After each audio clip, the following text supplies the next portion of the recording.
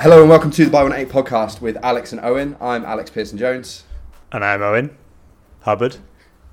Nice, well remembered. This is a show about powerlifters, not just about powerlifting. Each week we discuss the experience of lifters as it relates to the sport and our lives as a whole. Sometimes these talks confirm our biases and sometimes they do not.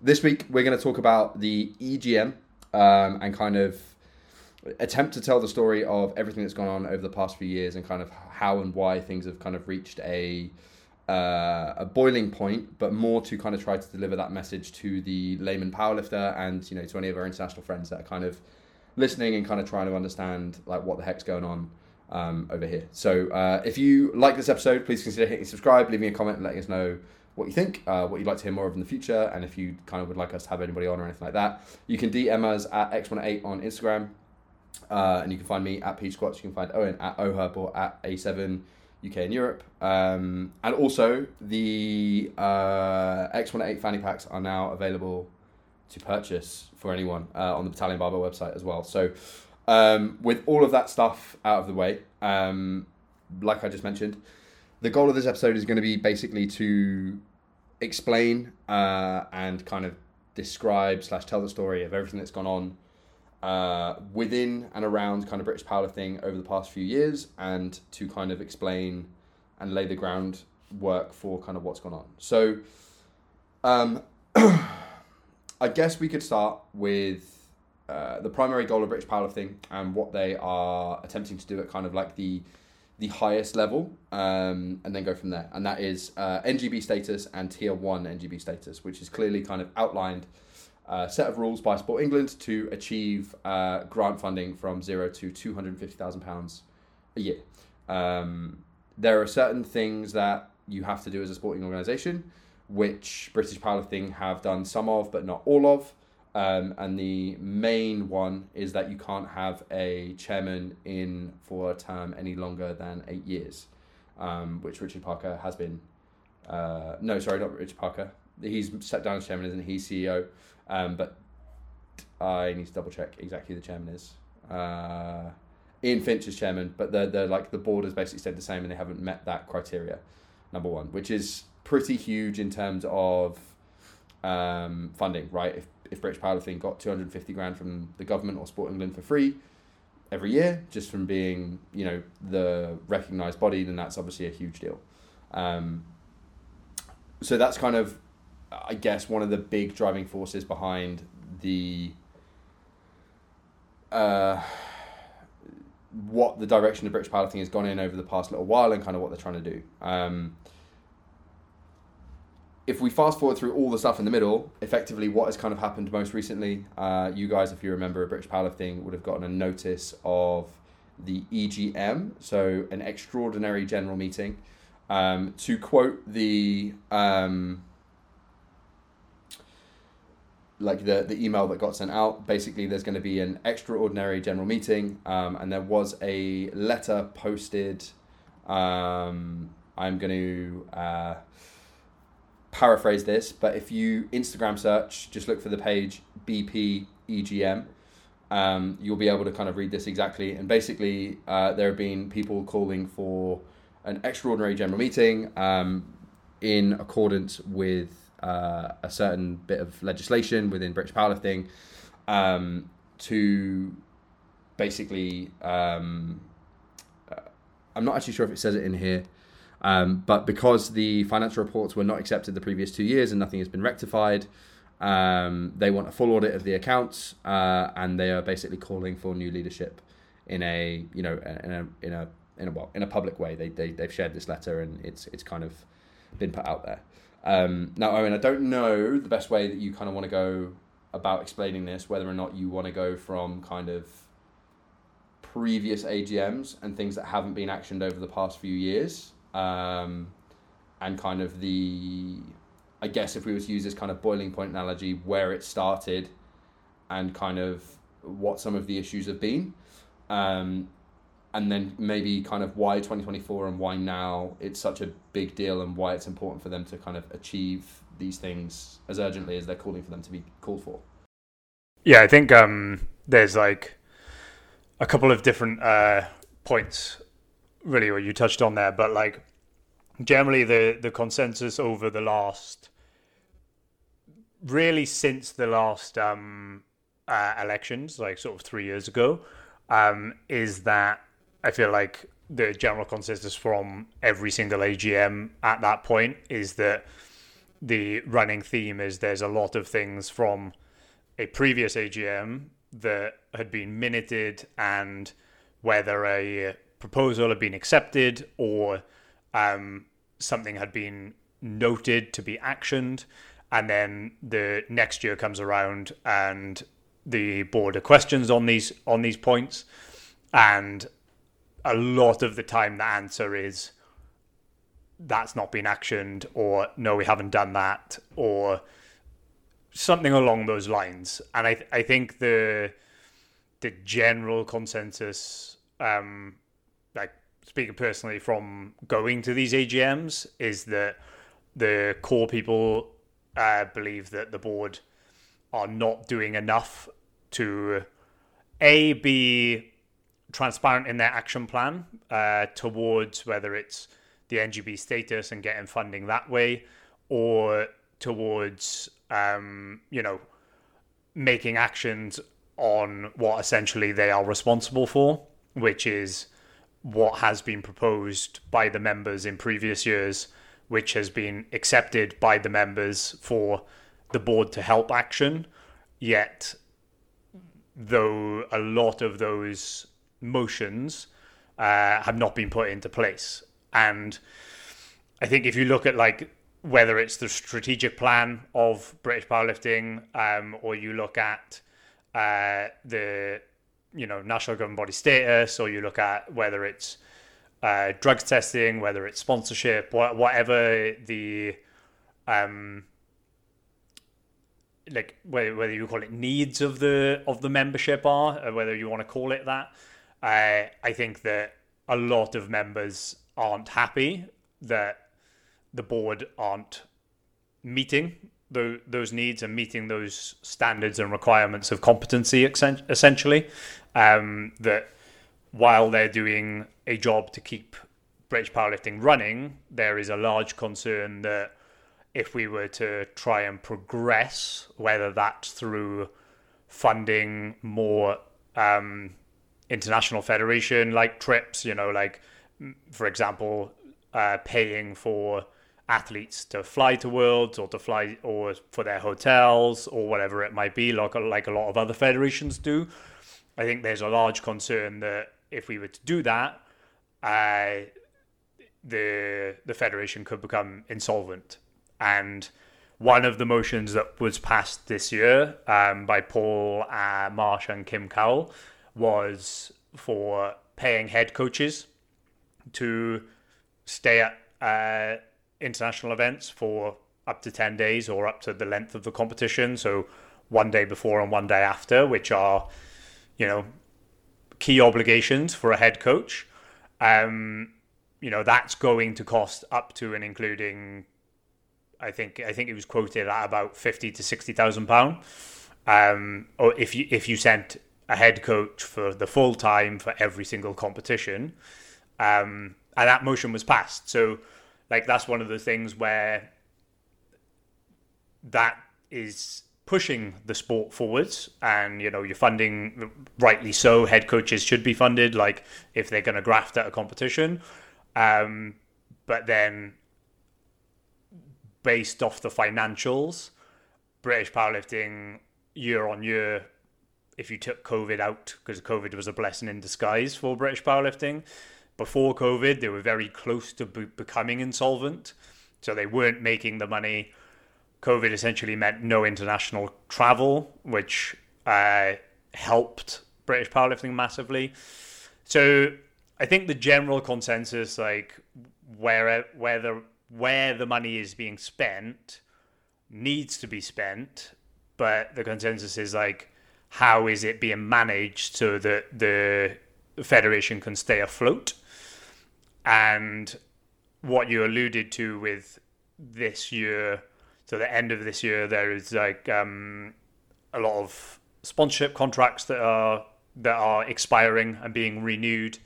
You've obviously got the start of national government body status for the last couple of years. You've got the introduction of powerlifting being in bucks as a university sport. So there are a lot of more avenues in the last couple of years where there is a chance for more financial growth of the federation. And with elections being placed at the next AGM, which is March 2024, I think there is a general thought of these elections now need to be made, and this decision needs to be made beforehand, where maybe and the letter that was proposed by the people who are proposing, like James Brinkett Smith and a few others, is saying that if the board are not if the board are essentially voted out, they will stay. They're encouraged to stay in a place for a non-voting position up until the next AGM, and in the next AGM, a full vote of elections will be made. So it's almost like when you have like a government overthrown, there's an interim president or prime minister, and then another election is made, right? And essentially, this is the same thing that is being proposed. I will also say though that just a side note, because I think there's a lot of conversation around like the EGM being like, okay, these people are coming forward to vote out possibly the current exec. An EGM essentially is an AGM, but not annual, right? So there is a complete chance that there are going to be other motions being put forward, whether it's by the current exec, whether it's by other members of the federation, that can be voted on at this EGM. So while and that's something that we'll have to see when the agenda comes out, essentially. Yeah, so I'm gonna quote this because I've just kind of like found it. So you can find this letter on Instagram. If you just search BP EGM, they've posted the letter, and you can get access to the Google Doc that they've got up here. But to quote probably the most important paragraph, they have said in this letter, many of our signatories are divisional heads, promoters, coaches, referees, engaged volunteers, and long-time members of British powerlifting. We are all in agreement that our leadership no longer represents how we want our federation to look or act, and as such, we want to formally indicate that you no longer have our confidence. So, without saying it, they're effectively calling for the signatories of this letter a vote of no confidence at this EGM, which is, they haven't said it in as short of words, but that's effectively what they've said by sending this letter and by kind of calling for the different things. The major thing that they've kind of like quoted here is, again, about the financial reports that haven't been accepted for 2 years. And then, like you mentioned, they've kind of called for this like interim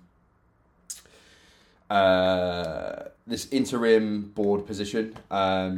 Both JBS and Ben Davies have kind of been public in sharing a lot of this stuff. And they actually did a podcast today, so Monday the 10th of July, with the Sabato boys kind of talking about exactly what they're planning to do and all that sort of stuff. The reason that we haven't got either of those two on is we basically wanted to just remain neutral and talk about it from as much of a position as we could of kind of to explain to everybody else what's going on and why this has kind of happened, which I think is the important message, and to kind of give people the tools. Obviously, I would encourage you guys to check out that podcast. It's about 2 hours long, and they kind of go into a lot of the different things that they're planning on doing.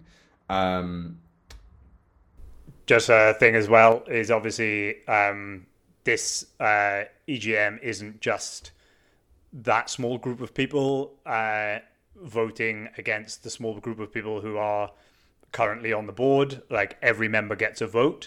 So if you're a member of British Powerlifting, if the EGM is in August in Ashington, if you can't make it, sending a proxy in beforehand with someone who is going. If you do actually want to vote and have a process, and you either side whether you believe the current board are doing a good job or not, or whatever the agenda is. If you feel passionate about a motion that is going ahead, like if you're a member of British Powerlifting, you're listening to this, like, and you actually want to have some sort of say, you can either vote via a proxy, or if you do actually have something you want to put forwards, you can still do so before. You'll have to look on the website. I don't know when the exact date is, but I think it's early August. You can put your motion in. It just needs to be seconded by another member of British Powerlifting. It doesn't have to go to like your division or anything. You put a motion in, another member has to second that motion. You have to put that in to the board, and then it gets accepted, and then that gets raised at the EGM. And that's obviously the same at an AGM. So just that's a side note of, don't just complain from a distance. Yeah, which I think is kind of like our biggest agenda and goal here, right? So again, everyone should have received an email from British Powerlifting, who is a member of British Powerlifting, kind of giving notice of the EGM. For some reason, it's at Hurst Welfare Centre in Ashington, and it is on the 20th of August, Sunday the 20th of August at 11 a.m. Notices of motions must be submitted in accordance with Article 103 and the Companies Act and received by the CEO no later than the 20th of July 2023. So I'm hoping to air this on the 11th of July, so you'll have about 9 days or whatever to spur something forward. And like you said with Owen, you need somebody else to kind of back a motion if you want to present that. Now, the proxies haven't been confirmed. Obviously, proxies, we should be able to accept electronic signatures like in law, but they weren't accepted last year for whatever reason. So we're still kind of waiting on confirmation as to what's going on with that and kind of, So that was actually discussed at the AGM this year, where basically, to me, I'm trying to find what the actual accepted words were, because it was accepted. However, I feel like the way it was accepted was sort of like, it has to be changed in the bylaws, which has to be accepted at the EGM, but like there's no actual wording that needs to be changed in the bylaws. There was a bit of back and forth, and like what was actually accepted was like British Powerlifting were basically to facilitate online attendance at AGMs. So I don't particularly, basically, you'll have to find out. If you try and put an electronic signature in and you're told it has to be written down, then that's what you have to do, basically. It's a very, the current board are very against e-signatures and anything to do with electronic with AGMs and EGMs at the moment. So yeah, that's just saying that was brought up at the AGM last year, but the way it was accepted was very murky. Yeah, and I think there was some, I can't remember who shared it. It might have been Kim Cowell. Shared something about legally, like, e-signatures are good. They're good to go in British law, so there's no reason why they shouldn't be able to be accepted at the AGM. But that's yet to kind of play out, and we're yet to kind of see that, I suppose. The other kind of part of this is, and again, it was mentioned in the previous podcast by the Sabado Boys, is that a lot of the board roles and board positions kind of currently aren't filled. Again, if you go on the British Powerlifting website and you go under news, you can see that we currently don't have a financial director. He's kind of resigned. The independent director is vacant. The communications director is vacant. The performance director is vacant. Development director is vacant, and the competition director is vacant. And the boards seem to, well, either there's no interest in it, or there seems to be failure in terms of ability to fill these roles. And admittedly, they're all voluntary roles, so I can't imagine people are jumping at the bit to pick up a full-time job for no money and less than ideal working conditions, especially ones that are relatively high pressure, right? JBS raised a great point, and he was kind of like, coaches are volunteering their time to spend between 7 and 10 grand a year to travel internationally, which is crazy. And that's probably a low end estimate. I don't know how much I spend every year traveling with a team and paying for flights and hotels, 5-6 weeks a year. It's a lot of money. So yeah. Again, you can get all of the minutes from both 2022 and 2023 on the website. But the major thing that I kind of want to talk about is a little bit more about the the timeline. So the reason that this has all been called for and the timing of it all being called for is because at the start of 2024, there are going to be a few major changes or a few contracts and things like that are going to be put to tender, right? And I know this has been a point of contention previously in the past where maybe they haven't gone to tender in a way that was as open as it could have been, or as kind of I'm trying to think of the right way to say this, like economically strategic. They maybe didn't drive up as much income as they could have, and yet on the same hand they want to say that they can't pay for certain things because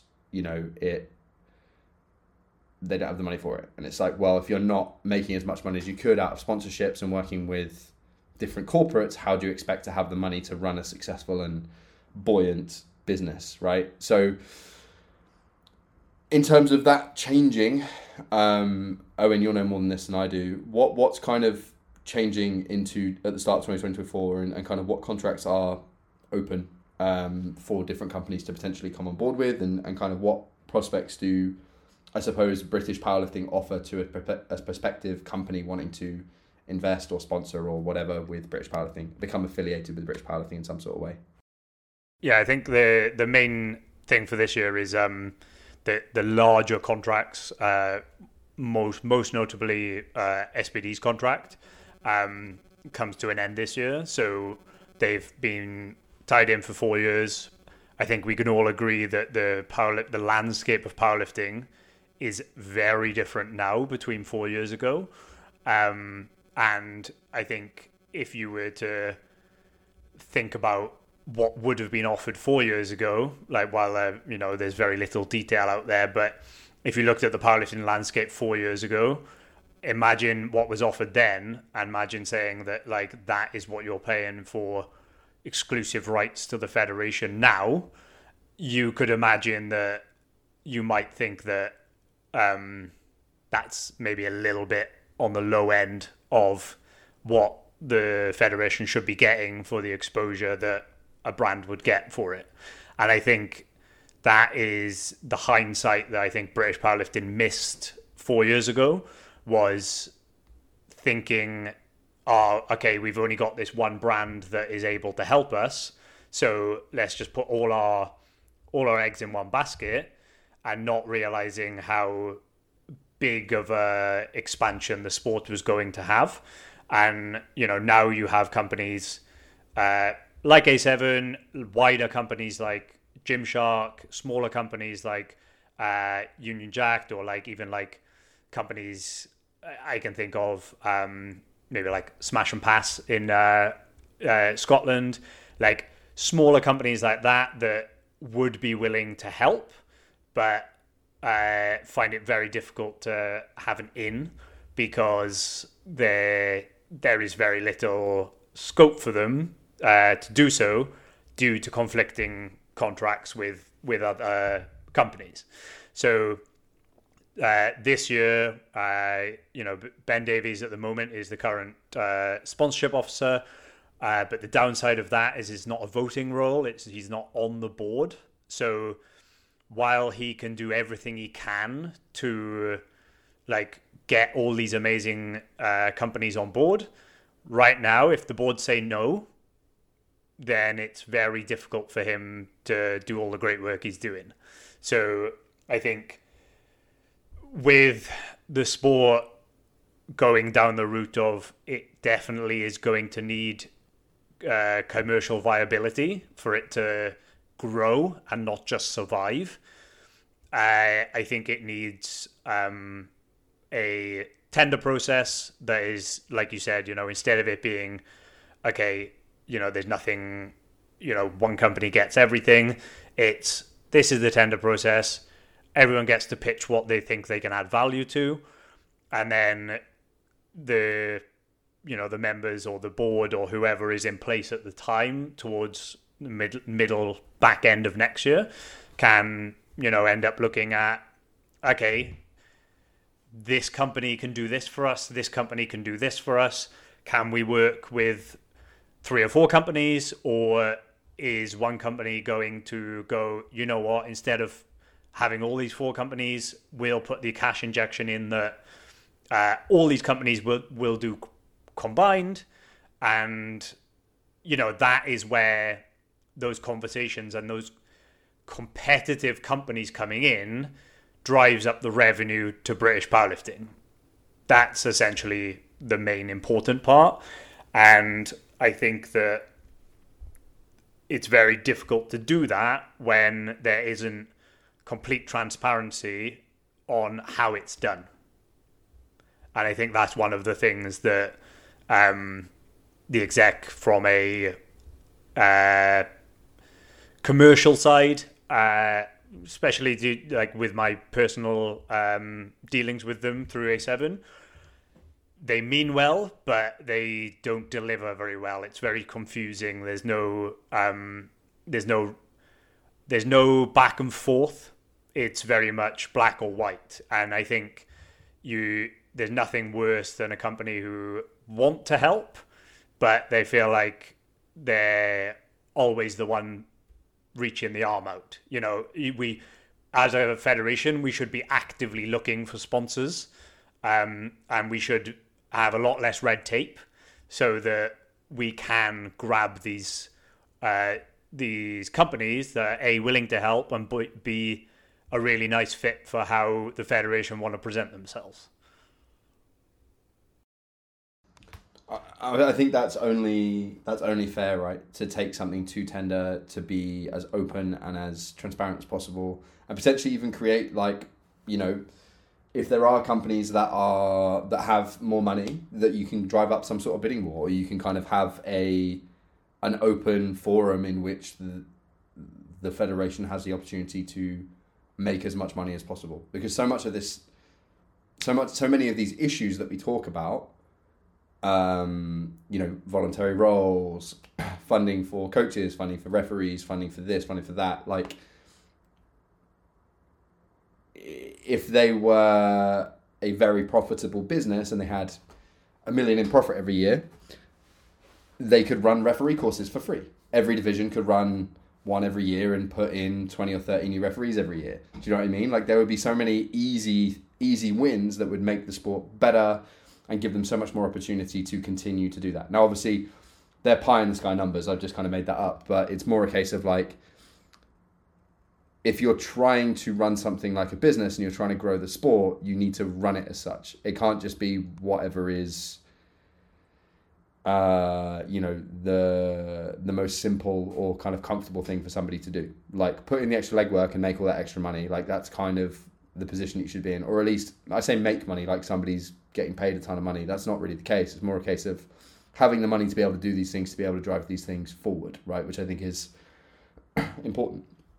Ultimately, exactly like you said. It isn't about having a backdrop with 50,000 sponsors on it and everything looking really busy. It's about creating that competition so that the federation are compensated the way they should, so that they can grow in the way that they can. If we look at a lot of other federations, I'll take a perfect example and a true I'm speaking of this from a very personal side, is if you look at Silent Worker and how they work with the French Federation, it is you can look at that and you can't say that's not good for the sport.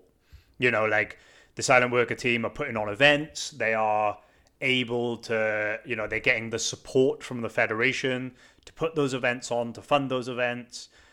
I guarantee you there are probably 5 companies in the UK right now that I reckon would want to do that. But can they do it? They don't know how to do it. They don't know the avenues. It's very much a difficult process to get into that, where I think there's room for a few different brands in the sport, or if there's room for one brand, they really need to stamp their authority and pay over the odds to ensure that exclusivity. And both options would change the landscape of powerlifting in the UK over the next 4 to 8 years. Like, it is no doubt about it, because you go from, if you looked at bottom up, if you went to every single divisional competition and, every spotter and loader was in the same outfit, they were all getting paid to be there. Every referee was getting compensated to be a divisional event.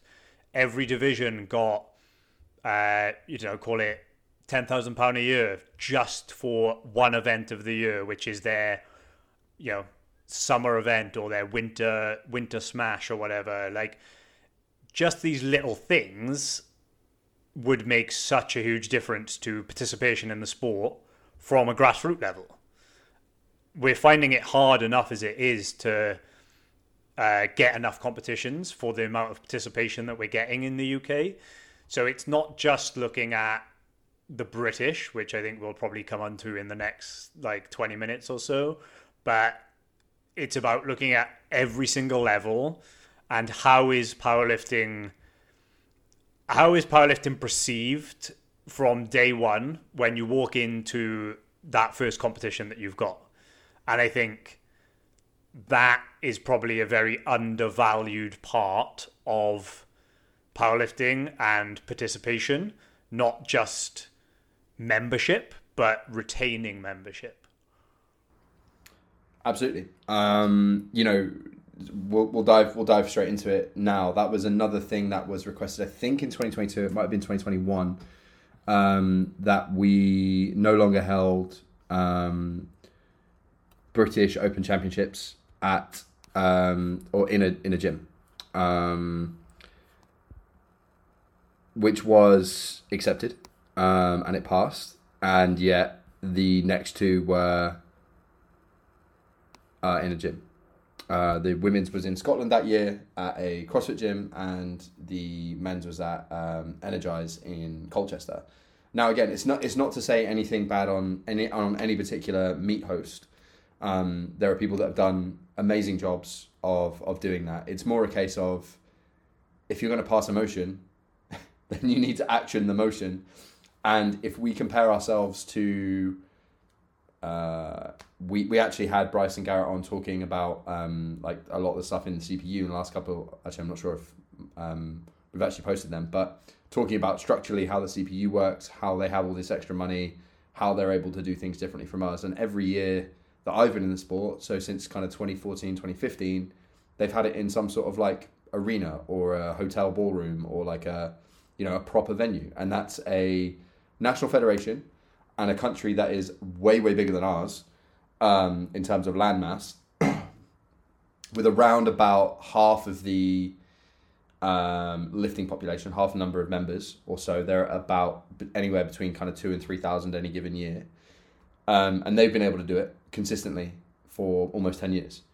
And yet we're kind of sat here we can't get it. And when people do get it, with this whole all England's not all England's thing, it's bottlenecked somehow, or it's made difficult for you, kind of no real known reason, which I think is difficult. And it's also kind of created this weird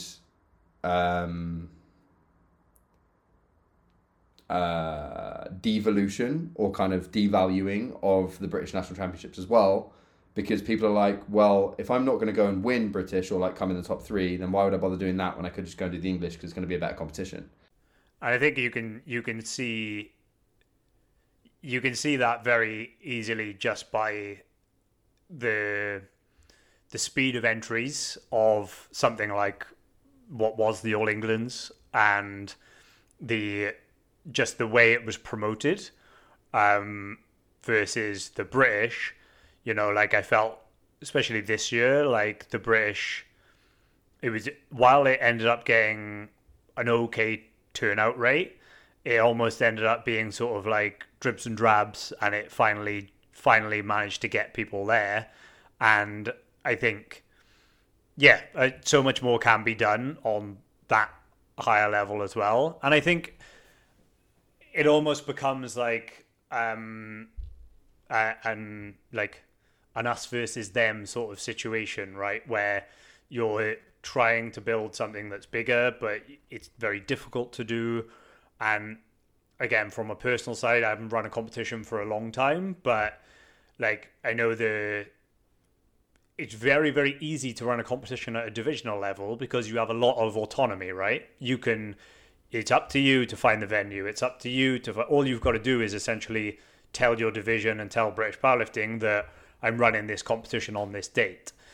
And when it comes to a point where like you are, okay, I want to run this event on this day at this event, and then there's a lot more red tape again, when you've spent so long running divisionals where you haven't been told what to do, and then you have these visions to go, my divisional is now going to be so much better because I've got British Powerlifting on board and it's going to become a national event.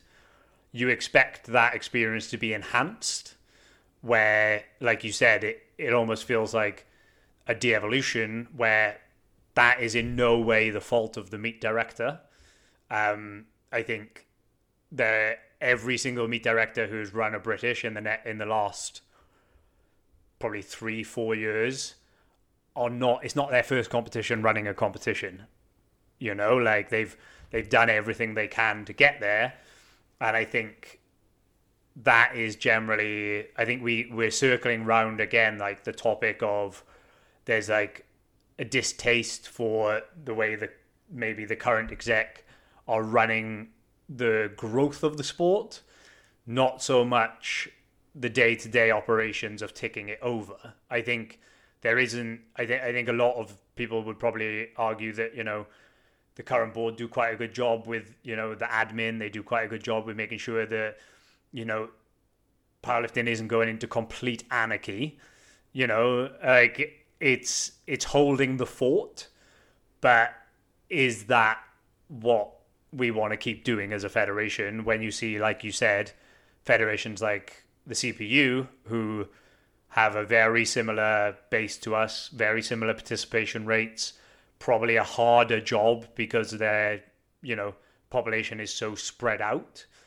Like we have people over here complaining that competition is in Scotland, but if you were to go to, imagine going, it's in Scotland, but by the way, it's in Murrayfield. Like people are going to be like, oh yeah, definitely, I'll go there. And, I know I'm saying Murrayfield like that's a bit of a pipe dream, but, it's not, because there are events where they take place, maybe not in the actual middle of the bloody rugby pitch, but there's conference rooms, there's hotels, there's, you don't need to have a grand venue. You need to have a slick venue that is accessible, by train routes, by travel routes, by car, like by whatever means possible, not, gate 5.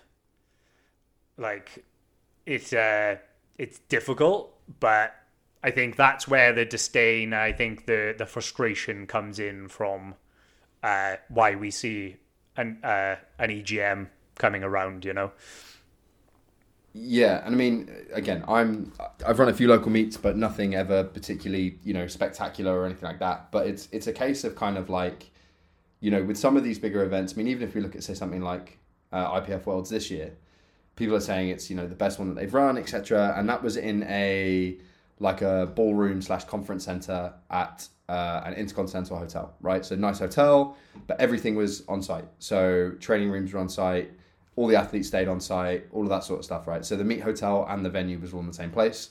They literally did this year with Masters. They did that for British Masters, right, in Belfast. And from everyone that I've spoken to that was there, it was pretty slick, it was pretty well run, it was pretty well organised. So it's not a case of it's impossible to do. I'm kind of a bit lost, if I'm honest, that we're not making more of an effort to do something like that and promote like the life out of it. Because ultimately, for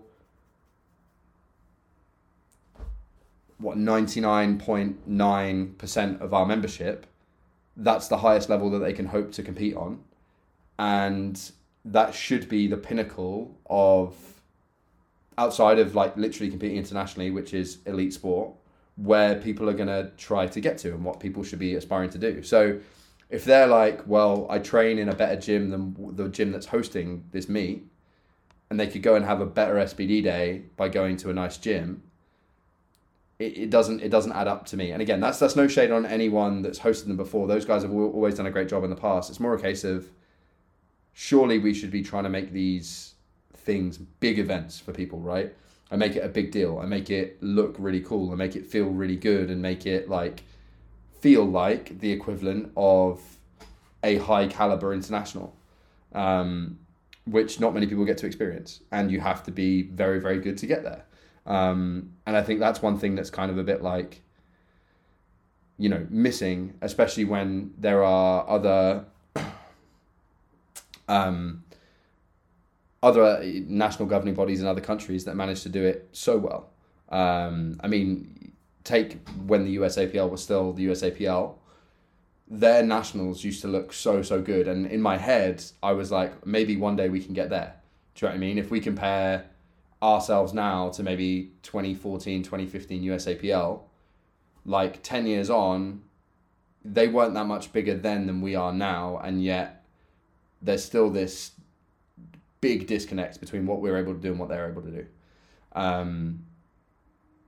So, I scratch my head at things like that, because I'm like, you're going to have to do something like that if you're going to want to promote, not only have the media and have all the cool exposure, but also, like, bring people in. Why are people going to want to compete here over somewhere else if your national championships looks like any other local meet?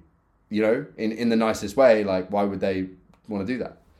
Especially if it's more competitive, or somebody is maybe less after the competition and wants to go to a federation where they can be a world champion with a 400 Wilks. Like, yeah, I don't know. For me, it just doesn't really.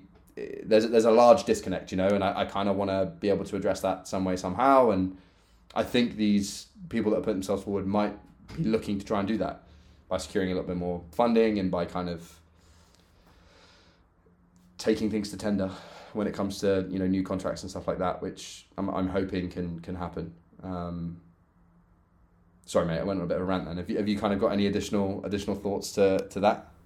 No, that's pretty much spot on. I think from a from like a lifting side, from like my lifter's hat on, I think the bit that I also struggle with is like the ability to, like you said, from not just where a competition is going to be, but when. Like, I find it absolutely crazy that no one at the moment has even seemed to have clocked that the Europeans are going to be in March next year, which means the British can't be in March next year, which means the British in theory should be in October. But then what are you going to do? You're going to send the same team again, who you sent a year, so you've got 2 years of a British going, and then all of a sudden, if a British is plonked in February, you're not going to have anyone who's going to go to Euros. So are you going to have people winning the British who are going to now be like, I should be going to Worlds? Or you win the British, you hit a good total, but actually you've not been pressed, so you don't know how that person is pushed under pressure, and then they go to Worlds and they really struggle. That in itself, like, we should have had the 2024 calendar January 2023 with a change like that. Yeah. And So, and with the head coach stuff, right? So this is the thing where it's a really really big mess. So there are a couple of things actually that the other guys didn't touch on that we can talk about. So, in no official capacity has Henry Tosh yet stepped down. He has said to the Open team and to the Open team coaches that he is resigning from being head coach. He mentioned that to us pre-Worlds, but he's now officially stepped down post-Worlds. He was obviously the head coach in Malta. So officially, there's been no official resignation from him. Relatively recently, in the last couple of weeks, they went to ask Henry about the... So this is one of the weird bylaws. Officially, Paul Marsh and I spoke about this, is that officially the head coach can only actually select from the relevant British powerlifting national championships, meaning that theoretically they shouldn't be able to use totals from home nation competitions, so the Welsh, the English and the Scottish. However, they have been able to previously, and Henry confirmed now that the All England's / Manchester Open has now been confirmed that whoever the new head coach will be able to accept totals from this competition. What's very very strange about it is it's a national competition in everything but the name. So you can now get a total that can be considered internationally. You can break national records, and you're going to be refereed by referees that are of that national standard. So it's effectively the English again without just being called the English, which is bizarre, but it's whatever at this point. I think ultimately if it's everything there but the name, that's something to consider. So this is the other thing that's up in the air, right? Is they haven't advertised the role for head coach yet. So Henry hasn't officially stepped down. There's been no announcement from British Powerlifting. They haven't announced or started to take applications in for the new head coach. So therefore, nothing can really be done. So unless they're going to turn that around and open it for a week and then close it again, it's likely that if this new board is going to be in, that they're going to be the people electing the new head coach, which is also going to leave a relatively short turnaround between then and December. Maybe I'm not exactly sure, but maybe. So, it's all kind of a bit up in the air and it's all a bit strange. And, it's not really been announced necessarily as to what exactly the process is. So that'll be an interesting one.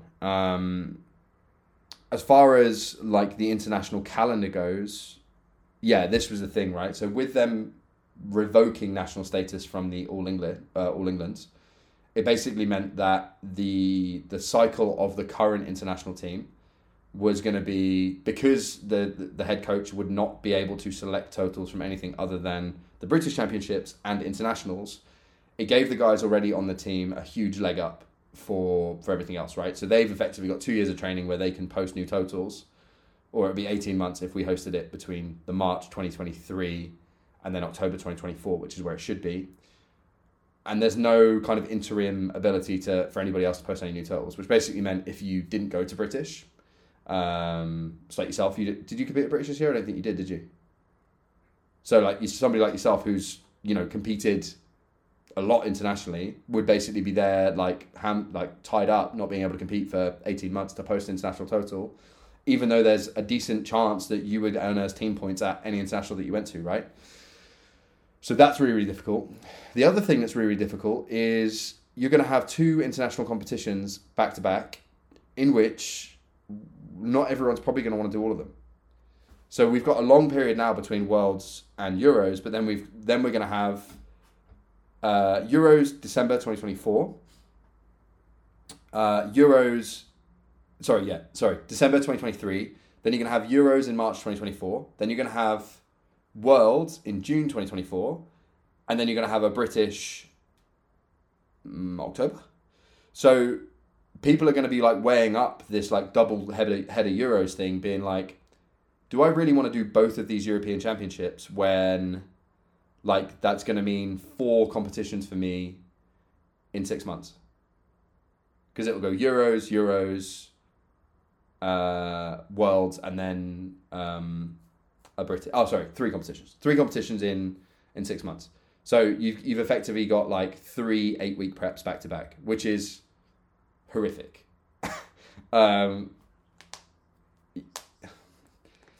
Yeah. So, a lot of lifters, understandably, will be thinking, well, maybe I do the one in December and then I skip the one in March. Or maybe I do the one in March and go March, June and skip the one in December. Which also means that if we don't have a very deep team, that Britain's representation in those events is going to be not great. It's really not going to be great. Now, credit where it's due. We have Jake Downs has taken on the head coach role for Western Europeans. So he sent out some invites to some kind of to some lifters that, you could argue are kind of like developmental international lifters. So people that might have legs or people that have kind of placed relatively well at British the last year and are going to kind of get their first international caps in at Western Euros. But it's kind of a bit like we're kind of left in the lurch a little bit in terms of well, what are we going to do? How are we going to pick a team? What's going to be the standard? How do we pick if we're not going to have a British? And then also, where the heck is that British going to go? Because people's training is going to look different if they've got a year and a bit to prep for a British, or whether or not they're going to have to do it in January. Because the other place they could stick it is be F these international guys, let's just do our British in January, and then you've got Euros in March, and then Worlds in June, and then they've got an off-season, and they could just repeat that every year, right? Whether or not they're likely to do that, I don't know, but that's another thing that we could consider that could kind of be on the table. But again, it needs to be laid out, because I'm sat here looking after some of my guys being well, I'm going to plan for British to be here and here, or most people's training doesn't look like that, especially if they're wanting to do something different. So whether or not they're, I don't know, rehabbing an injury, or they're trying to go up a weight class, down a weight class, all those different things need to be kind of planned. And it's very, very difficult to do that if we literally don't know when we're even going to try and have a British, or when the best time is to have a British. And admittedly, it's kind of one of these things that it's kind of difficult to do in the current climate, but it's also something that we need to do urgently, because it's probably the thing that's going to affect our active membership base the most, if that makes sense. So we kind of need to start planning for it, But yeah, I mean, it's without some sort of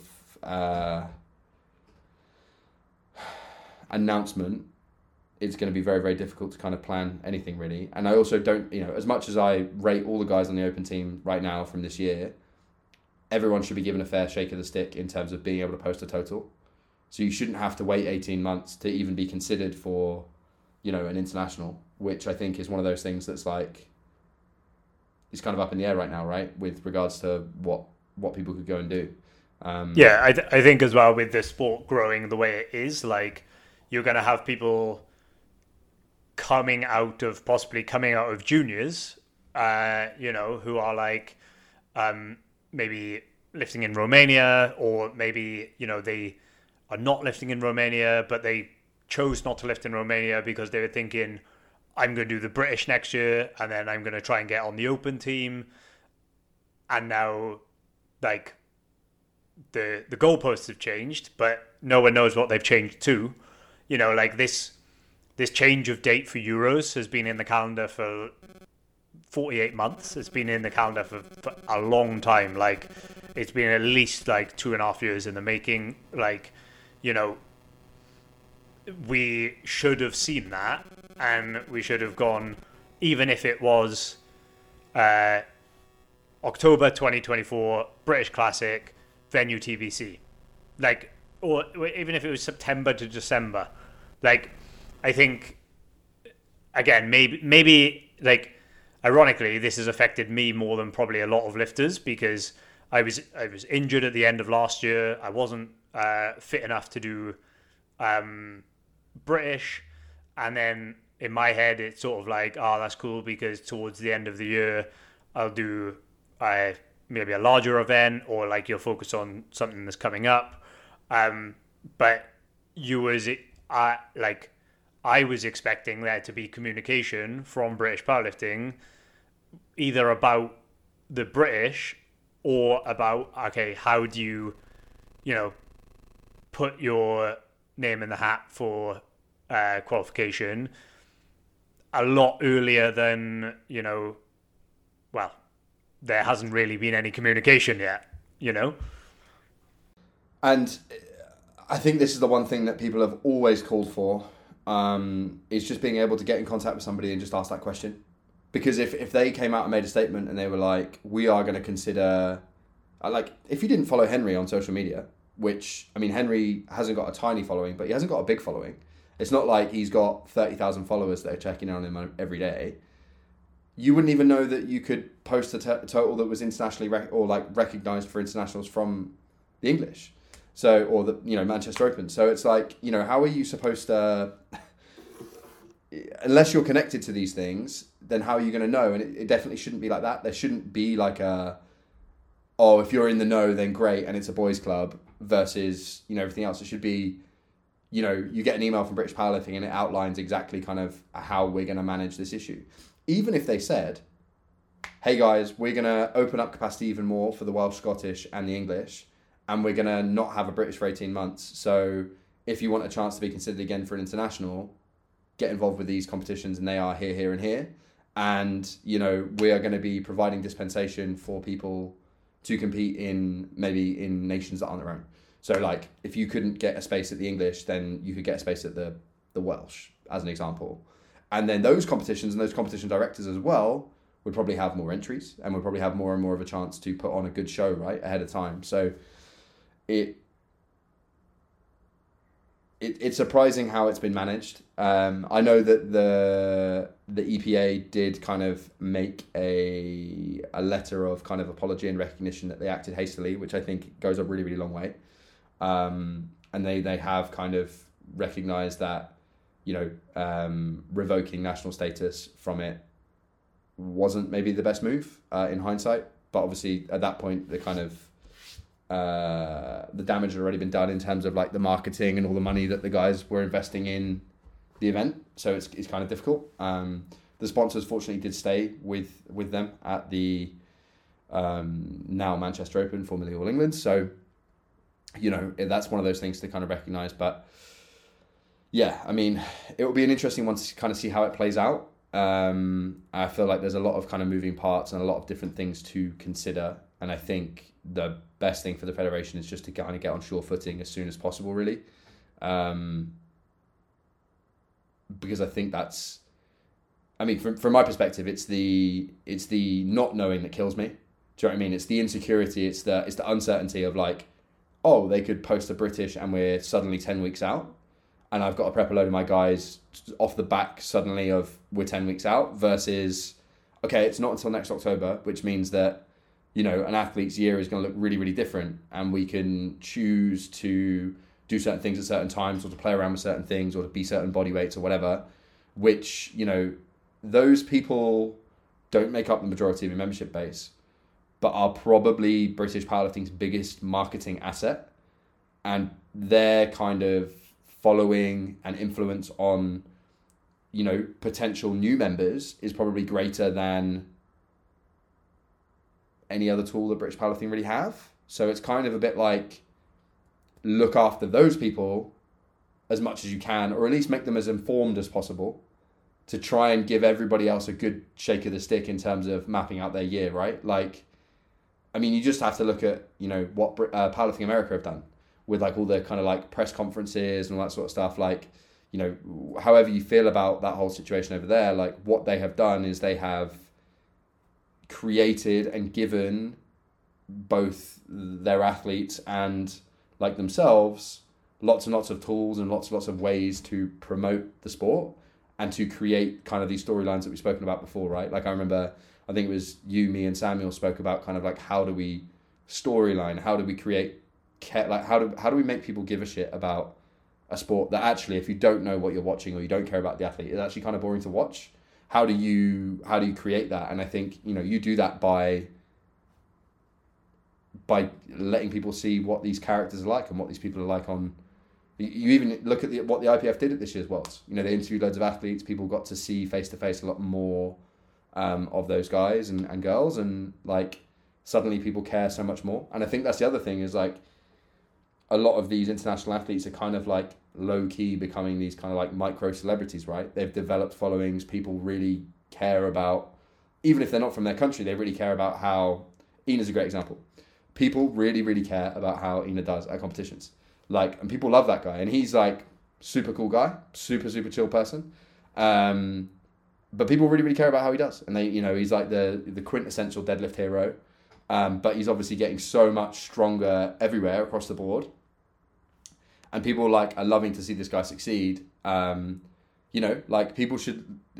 British powerlifting got plenty of people like that. I've just used Enna as an example, but like there are 15 to 20 people like that within British powerlifting, if not more. That, you know, British powerlifting or companies associated with British powerlifting could very much lean into and very much utilize to help grow the sport and help create greater outreach, right? And I don't see how that's being done without these kind of organizational structures in place of, you know, calendar ahead of time and those sorts of things. But, you know, this is all stuff that, like, I feel like I'm on a, what's the word? I've drawn a complete blank here. Like soapbox. I'm like shouting from a soapbox, and actually I myself am not in a position to action anything, so I feel like a bit of a dick. But it's a bit like we need to talk about these things to potentially drive forward, and also to hopefully encourage and increase membership participation in things like this EGM that's upcoming, future AGMs, all those sorts of things where if you can't be there, give a proxy. Hopefully they're going to be online. That's a big thing that I think is going to be really, really important for a lot of people. And I think will really, really drive up participation is if the AGM is online, then people are going to have a much, much better opportunity to tune in. Like, you know, if it's at Morton College, unless you drive, you're basically not getting to Morton College, right? Which isn't very fair, but everyone has an internet connection, you know? Like, yeah, I think there are a few things that hopefully will kind of continue to be promoted and put forward. Mate, are there any kind of closing thoughts that you have on this or anything that you kind of want to touch on that I mentioned?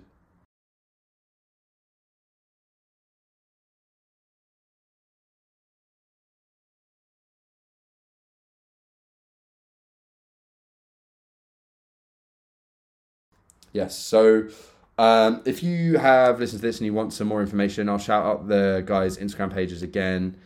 It's literally all one word, no spaces or underscores or anything like that. It's BPEGM. Get in contact with that page, talk to those people. Both JBS, James Brincat Smith, and Ben Davies have made themselves known to be communicated to with regarding this issue.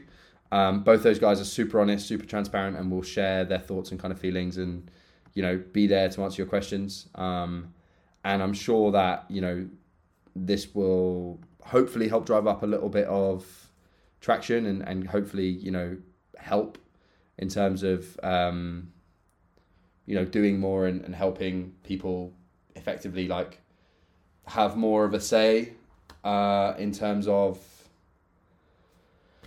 you know, the future of British powerlifting going forward, because ultimately it should, and, you know, should be a democracy, and people should have their feelings and voices heard, and, you know, should be able to make a difference to the federation moving forward. And I think, from my perspective, all I care about is like increased participation therein. You know, if we've got 5,000 members, I would like to see 500 votes being made at an AGM. Like, not everyone's going to do it. Not everyone's going to, you know, make it there. But if we make the meetings more accessible, if we make the, you know, the proxies more accessible, I'm sure that it will kind of help in terms of, you know, moving people forward and helping more as we go. So yeah, that's pretty much everything from me, man. Owen, where can people find you? What can people kind of look out for from you in the next little while? Nothing exciting about me myself, but keep an eye on A7. A7's where it's at. A7 UK or A7 Europe. Yeah, I don't do much myself anymore, but I'm just grouped up in a brand. Nice.